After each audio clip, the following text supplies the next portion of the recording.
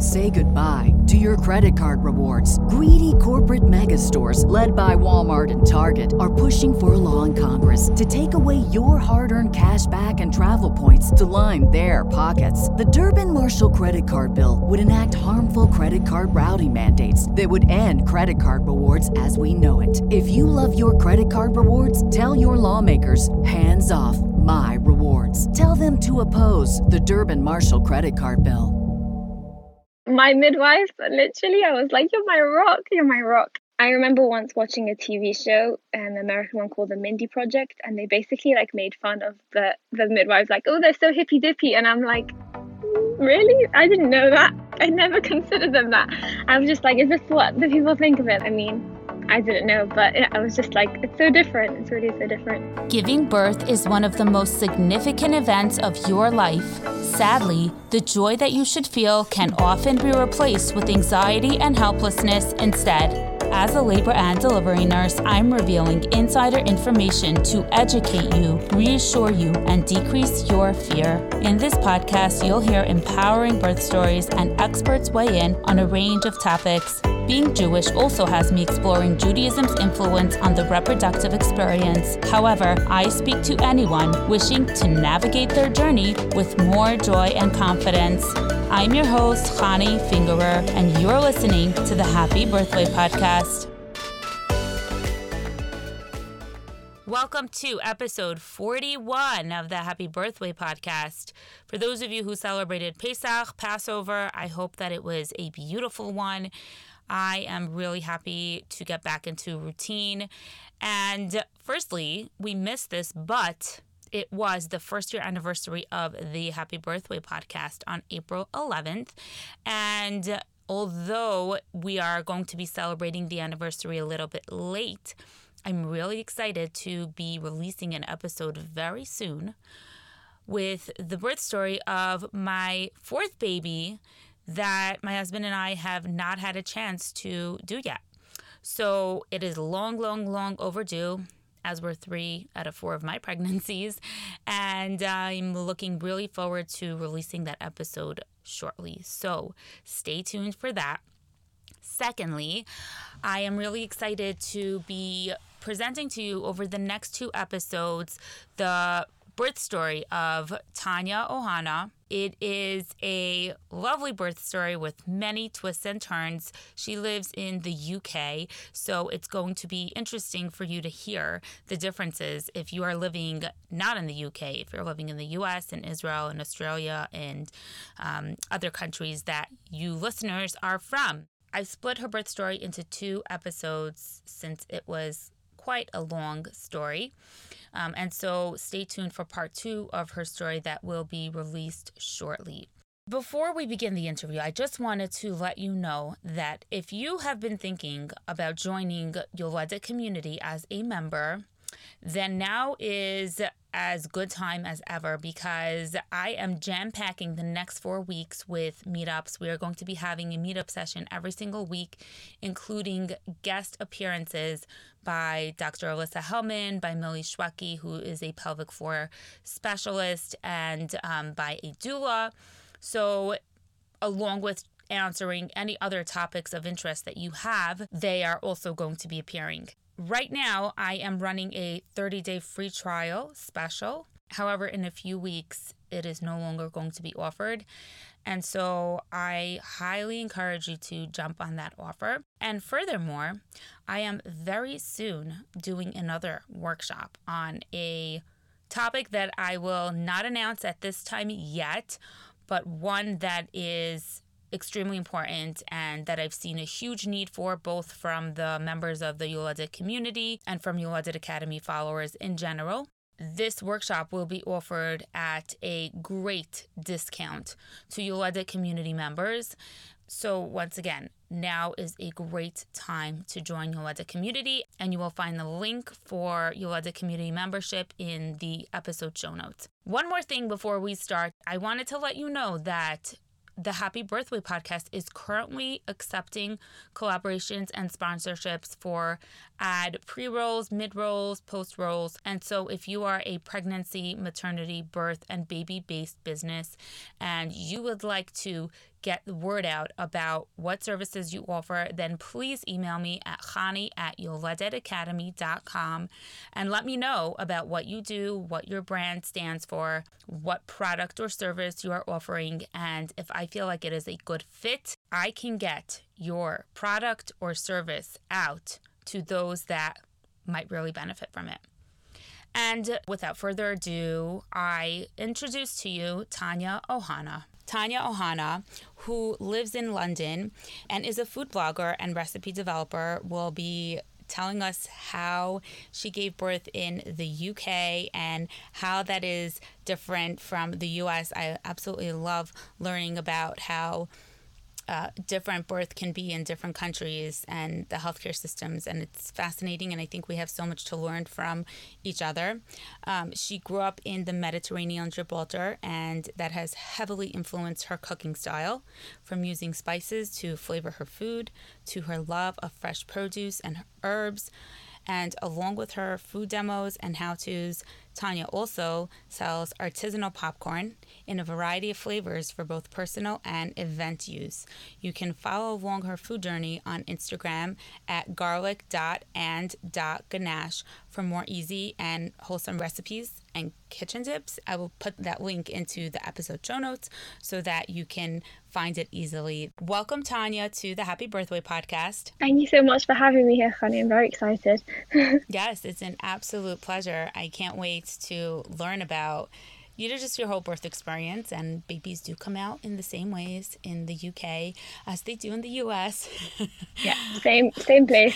Yeah, I remember when I switched to working from my first hospital that I ever worked at to the second hospital, and I was still, in the training, so I was learning, just learning how things worked a little bit differently in the second hospital. And I let my patient know that, I'm an experienced labor and delivery nurse, but things are a little bit different from hospital to hospital, so I'm just learning this hospital's flow. And I remember the father saying to me, "Oh, but do they come out in the same way?" as a joke. So I love to use that joke. It was a good one. It's a good one. Yeah, I like it. Yeah. So, but the prenatal care is vastly different. I think attitudes around prenatal care, obstetric care, labor and delivery care, women's health in general are different. And I would love to hear about, just from start to finish, what your experiences have been, the highlights of your pregnancy, birth, and postpartum, which is so important as well to address. And I think that the UK system has a much better way of taking care of women postpartum. Just before we start, what's your baby's name? Aurelia. Aurelia, that's a beautiful name. Thank you. It means or Le Hashem, so the light from Hashem. She's my little light. Oh, nice. Yeah. That's beautiful. And she's 7 months old, right? Yes, she is. She's still 7 months old. I hope she's sleeping. I think she's sleeping, but we shall see. It's okay. We invite babies on the podcast too.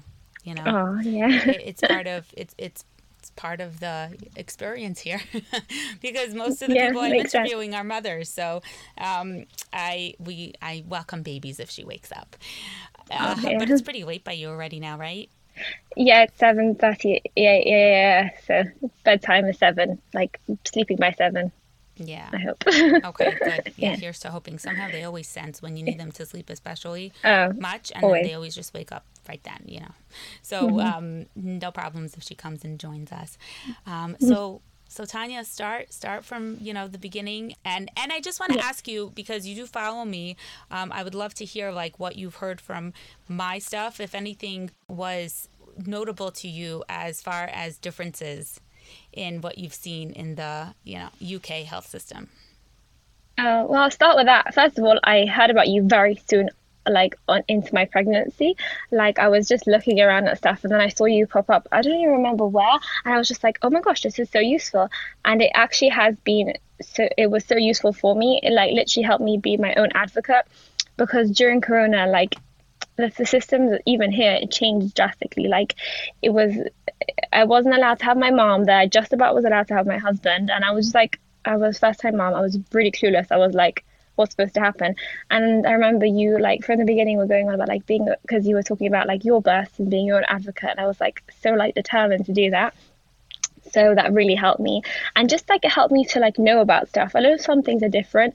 Like a lot of times, for example, like induction, I think like a lot of people in the US know it by like the names of like the drugs. I didn't even know the names, like Pitocin or something.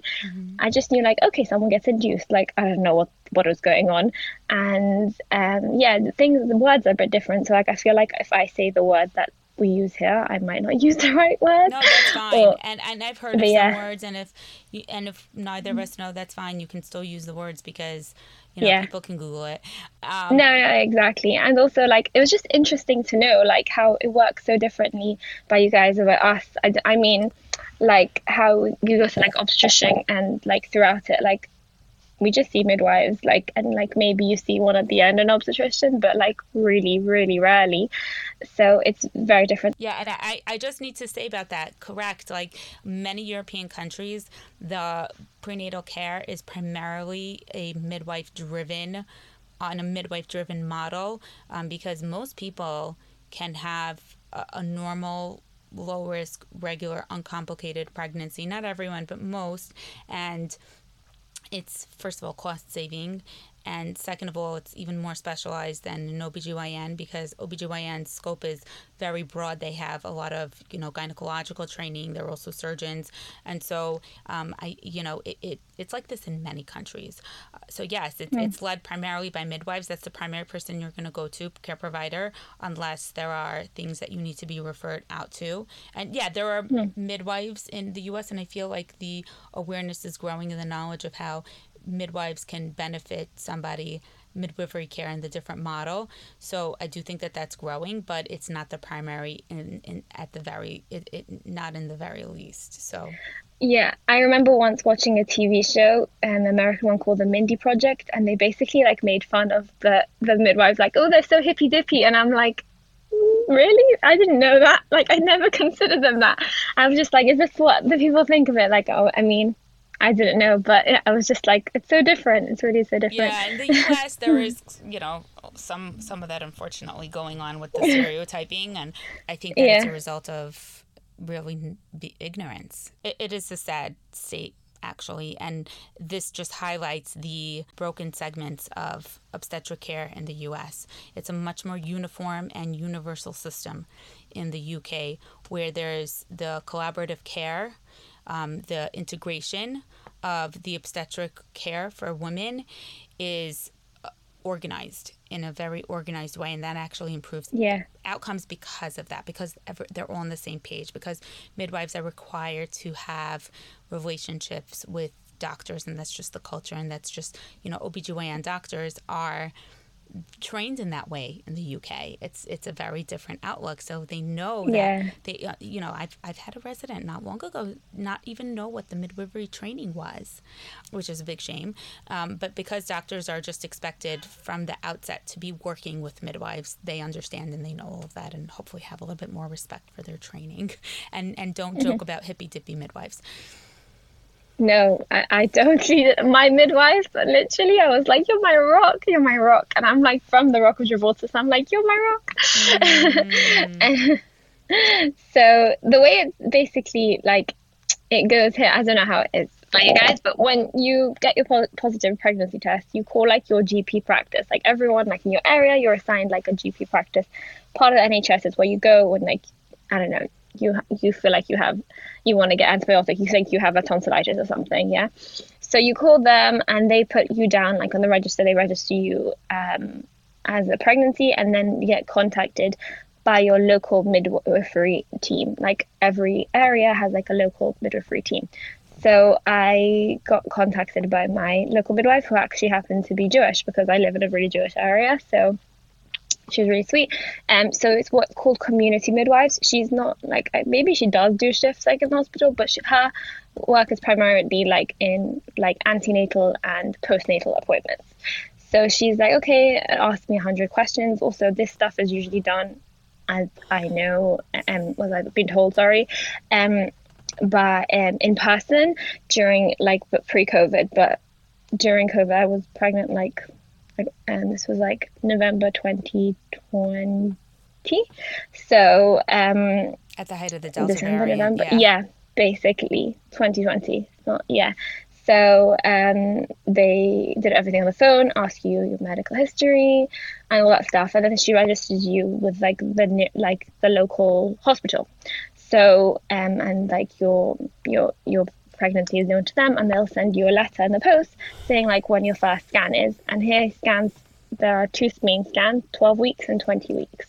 So I'm curious, besides for all of the, like, so I guess telehealth visits that you had with your midwife, did she ever come to do like any vital signs or, you know, test your urine or anything like that? Usually, I think so. But for me, during COVID, until 25 weeks, I didn't see a midwife, which my mom was like appalled. What do you mean?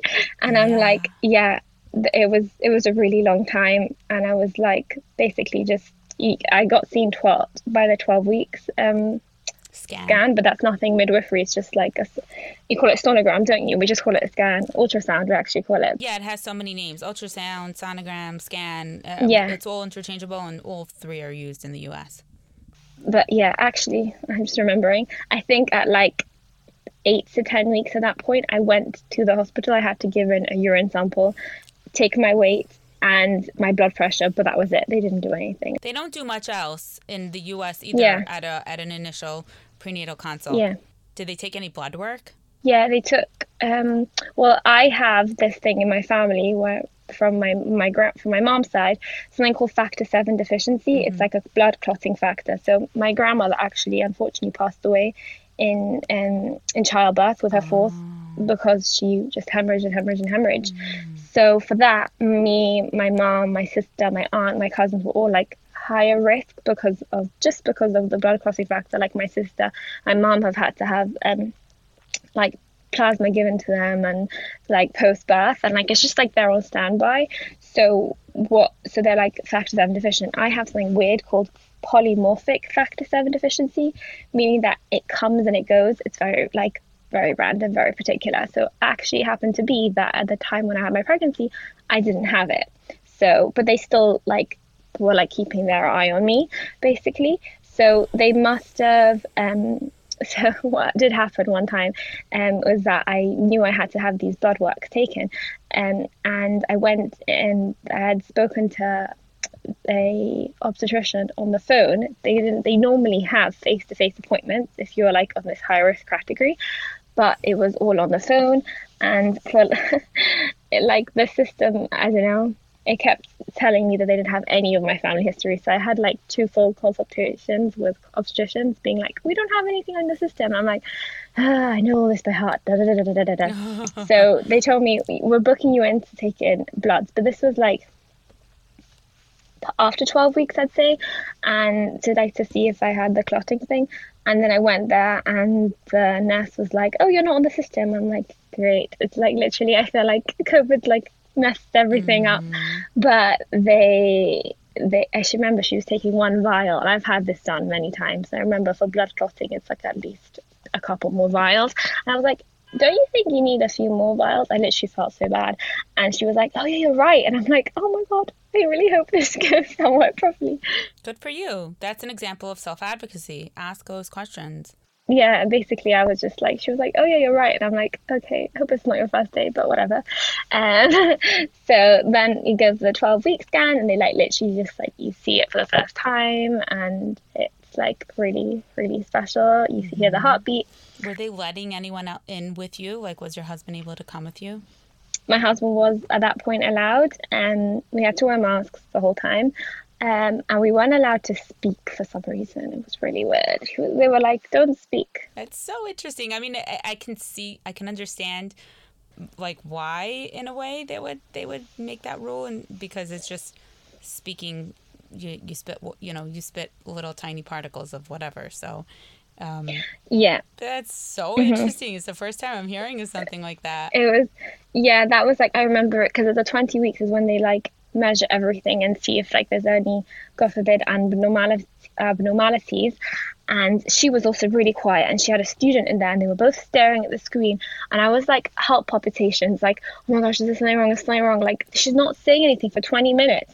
I was so scared. And then at the end, she's like, okay, yeah, all looks fine. And then she like shows you on her screen this, 2 kidneys, this. And I was like, oh my God. I was literally like freaking out. Yeah. Like, Everyone's anxious by the scan, so yeah. yeah.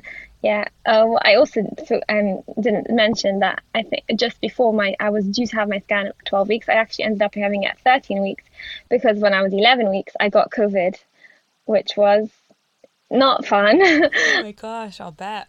Yeah, I suspected that I had COVID, so I called my GP and they were like, you're paranoid, because I was like, I have a urine infection, I have COVID, I think I have all of these things. And they're like, no, you're paranoid. And I was like, I took a test and I was positive and I was like, oh no.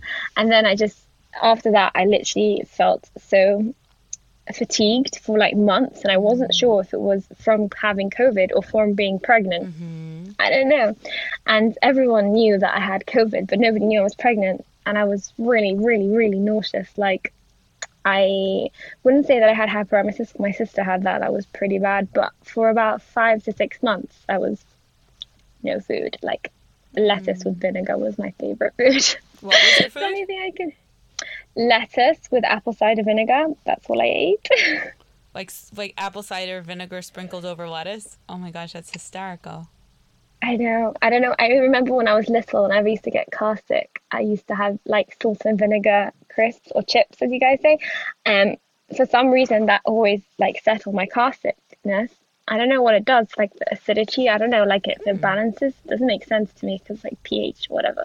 But it neutralized something in me. Well, that's an idea to try. Who knows, you know? Yeah, apple cider vinegar always works for me whenever I'm nauseous.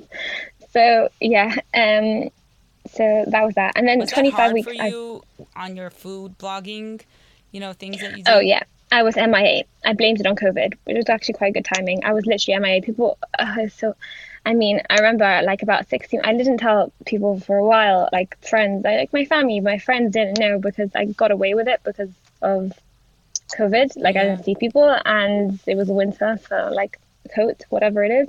Also, I didn't show for a while because I was just so sick, so I didn't really show for ages.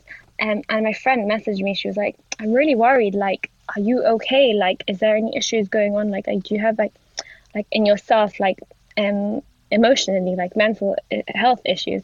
And I was like, no, I'm really fine. And I got it. She's like, oh, because like you're not coming to anything. I don't see you on social media anymore. And I was like, I had to break the news to her then. I was like, no, I'm fine. Like, stop freaking out. Yeah, and she was like, oh, you're like, you know, you calmed me. And yeah, but it was hard. Like I really missed it, and I felt like you know, you mentally think, oh, my stats are going really low because I'm not posting anymore and I'm not storing, and people are like, where are you? We miss you. Oh, that terrible rabbit hole. That like, oh yes, I can relate. Yeah, and then I was just like, no, you know what? It's for a good thing. Sometime, like when it happens, I'll be like, guys, remember like 4 months ago I was like totally MIA. You know why now? Right. That brings up your engagement. Oh my gosh, it's such a mind game, the whole thing. Oh, it did. I've never got so many messages as when I posted like, hello, the reason why I've been MIA for 9 months is it's a girl. And everyone was like, oh my god. And then you're like the most popular person that day, literally. It's like the day you get engaged. It's nothing like it's the same thing. But yeah, so I remember for 25 weeks I went for the first time to the midwife. I was so excited. I came with like, they give you a pack, like you have maternity notes, like you take it home, they don't keep it, and you take them every single time you go to an appointment. You have to bring them with you, and every time like you take it home. I came with my pack. I was like so excited. Some people get like packs, like they get like an insert for their pack being like, oh, Tanya's like maternity notes, like on like what's like it called, personalized? Like yeah, like the very personalized generation that we're in. We're not. No, like I don't know, it's like a plasticky situation. But I was being sarcastic about the bandwidth weather, but we love to glamorize Europe, so you know, maybe some people in the US will believe that. It's so funny because, like, speaking of Europe, I really feel like UK is different to like Europe. Europe, obviously, we're part of Europe. Yes, I agree. Yeah, because I'm from Gibraltar, which is on the continent, and I literally I grew up like next to Spain, like, and I feel like UK is so different to like continental people. Like I feel like people will be like, no, we're European, like the English people, because I'm British but I'm not English. It's like a bit complicated. But I do feel like it's still very different. But the NHS, the National Health Service, is the same. It's like the...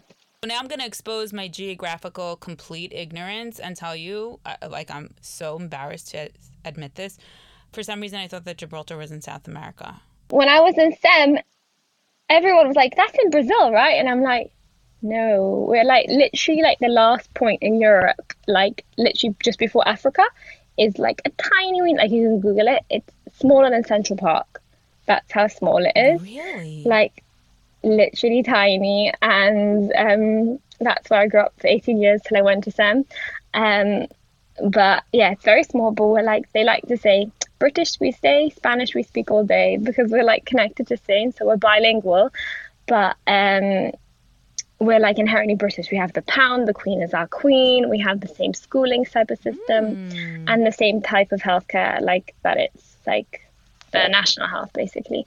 But in other things we're very different. Like we have the warm weather there. I mean, they have the warm weather. I wish I was there with the warm weather. Yeah. Because they're literally right on. You guys still have better weather. I mean, okay, the cloudiness, that's not great, but you guys still have better weather in terms of cold temperatures than we do. Like you'll get a powder sprinkling of snow a few times. Maybe correct me if I'm wrong, but like we get massive blizzards. Yeah. Here. I know it hasn't snowed this year, and we were like, "Oh, we've missed the snow." But sometimes it doesn't snow, and it's just like, but it's just rainy, very rainy. Yeah, I know. That's London for you. Like I think you expect that. But yeah, so I was really excited for this 25 week appointment, and I got there, and the midwife was really sweet. She like did like the usuals, like take my blood pressure, take my urine. My blood pressure is always very low. Like I have like particularly low blood pressure. And then she was like, hey, we're going to use this Doppler thing to like see the heartbeat. And I was like, okay, cool. Like I remember hearing the heartbeat in the scans, which was like, oh, cute. I can hear it now. And she did it. And she's like, okay, did it again. And I was like, maybe this is normal. Like I have no clue. And then she like, 1 second, I'm going to call in my colleague. And then she brings in the colleague and she's like, do you want to listen to this? And then I'm like, okay. And then she's like, okay, I think that there is something up with the heartbeat in that it's like, goes like, bum, bum, bum, bum, bum, bum. Like there's a gap. Yeah. So we call that an arrhythmia. Mm-hmm. Yes, that was exactly arrhythmia. Where the heartbeat is irregular, so it's not a typical rhythm of bum, bum, bum, bum, right? There could be several beats that are close, and there are different classified arrhythmias and things like that. And again, I don't know exactly what happened with you, so I want to hear. But some people's babies will have an arrhythmia during pregnancy, and they'll come out totally fine with no problems. But of course, it definitely requires a further investigation during pregnancy. Yes, that's exactly. So she was like, okay, well, I've just I checked it on a couple of Dopplers, and like she said it wasn't all the time, it was just like every so often it happened. And she checked it with her colleague, and she also detected it. And she's like, okay, don't freak out. And I was freaking out because like when they say don't freak out, you freak out. Yeah. So she's like, I think you should book to go into the local hospital to get seen by the fetal department there. And I was just totally like, I'm like a very like nervous, paranoid person, and I'm like, oh my gosh. So I'm like, okay, like brave face. Yep, thank you, see you. And like they were supposed to see me, I don't know, 5 weeks later or something. And so I go into my car and I start bawling, and I call my husband. I was like, oh my gosh, something's wrong. And he's like, gets more paranoid than me, and he's like, oh my gosh. So I tried to call the hospital. Obviously I couldn't get through to them, and I was just getting really nervous, and I was like doubling this all off in my head. So now when she referred you, she told you that you have to be the one to set up the appointment to call. Like she didn't send over any referral or anything? She did. She sent a referral, but she said that to get seen ASAP, you should call and then say what happened, and they'll see you like today, rather than if they put it through the system, by the time they get round to like their calling list, it will be like a couple of days. It was also Thursday. I remember all my midwife points were always Thursday, and I was just like, oh my gosh, if I get seen Friday, it's always like it was a winter, so that's really in early. It's like, and you always end up waiting. So I was really nervous. So my husband was like, you know what? So the system here, we have the national health, but we do have private options too, which you can see. So my husband was like, we were freaking out, so we went to see, it's something called Harley Street. I don't know if you've ever heard of it. It's like literally like there's the road in central London where all like the private medical practices are. I mean, they have some, like, not there, but it's like where the best ones are. Private medical district, okay. I just coined that term for it. Yeah, I like it. So we called up one and we went there. They were like specialized in fetal cardiology or something. Yeah, fetal cardiology. And we went, and the lady there was, oh my gosh, you walk in, you feel it's like so fancy. It's like there's real leather seats, like NHS, like it's amazing and everything, but you don't get that. And they're like, yes, how can we help you, madam? And I was like, oh, okay. It actually did help to calm me because I was literally a bundle of nerves. And she did this like long scan, and she actually like showed us like more in depth than I saw like with a 20-week scan. There were a lot of talk, probably huh? Yeah. And so she's like, yeah, there is, your midwife did a good job. She like spotted this thing. She wasn't specialized enough. I think she was just a fetal specialist. I don't know if she was a fetal cardiologist specialist. I went to see that later. In the States, they're called a maternal fetal medicine specialist. Where, right. you know, they specialize in high risk, but it's kind of a general high risk. And then you do have maternal fetal medicine specialists that go on for further fellowship and specialization in maybe a particular area, either in the maternal side or the fetal side. Right. You know, let's say in cardiology, and you also have like like pediatric cardiologists that you can see prior to giving birth that, you know, also have some whatever specialization in even before you give birth to plan things out. So this was an ultrasound. Was it called a fetal echocardiogram by any chance? No, I did go to that afterwards. This was just like an ultrasound, but like basically her equipment were a bit more high tech than the little Doppler that was being used. And she, first of all, she was like, no, don't worry, it should be fine. But yeah, you should go to see a fetal cardiologist. But in the meantime, she was like, oh, because like whatever, you paid for this session anyway, let's just look at the baby, everything. So she was like, I think the baby is measuring a bit on the small side. And I'm like, anything else today? Anything else? And I'm like, and then she's like, but you know what? You guys are both quite petite, so like don't freak out. And I was just like, is there anything I can do to like make it be bigger? Like, maybe I should eat more of this or that. And she's like, no, something got to do with your eating. She said that it could be something that there's issue with your like placenta, and it's just not providing the baby enough food. And I'm like, well, what can I do about that? She's like, not much you can do about it. Thanks for tuning into the Happy Birthway podcast. Head over to Yoledet Academy on Instagram to continue the conversation. You'll find the link in the episode show notes, as well as links to any additional resources, products, and services mentioned here. If you love listening to this show, you can help it grow by sharing it with your friends and rating and reviewing it. To stay in the loop when new episodes are released, make sure to subscribe. Remember that your health needs are unique and require individualized medical advice. The podcast is not a replacement, and some of the information may not be appropriate for your specific circumstances. My mission is to educate you so that you can confidently collaborate with your healthcare team. I believe that a healthy mom and healthy baby are simply not enough. We also need a happy mom with an empowering birth experience.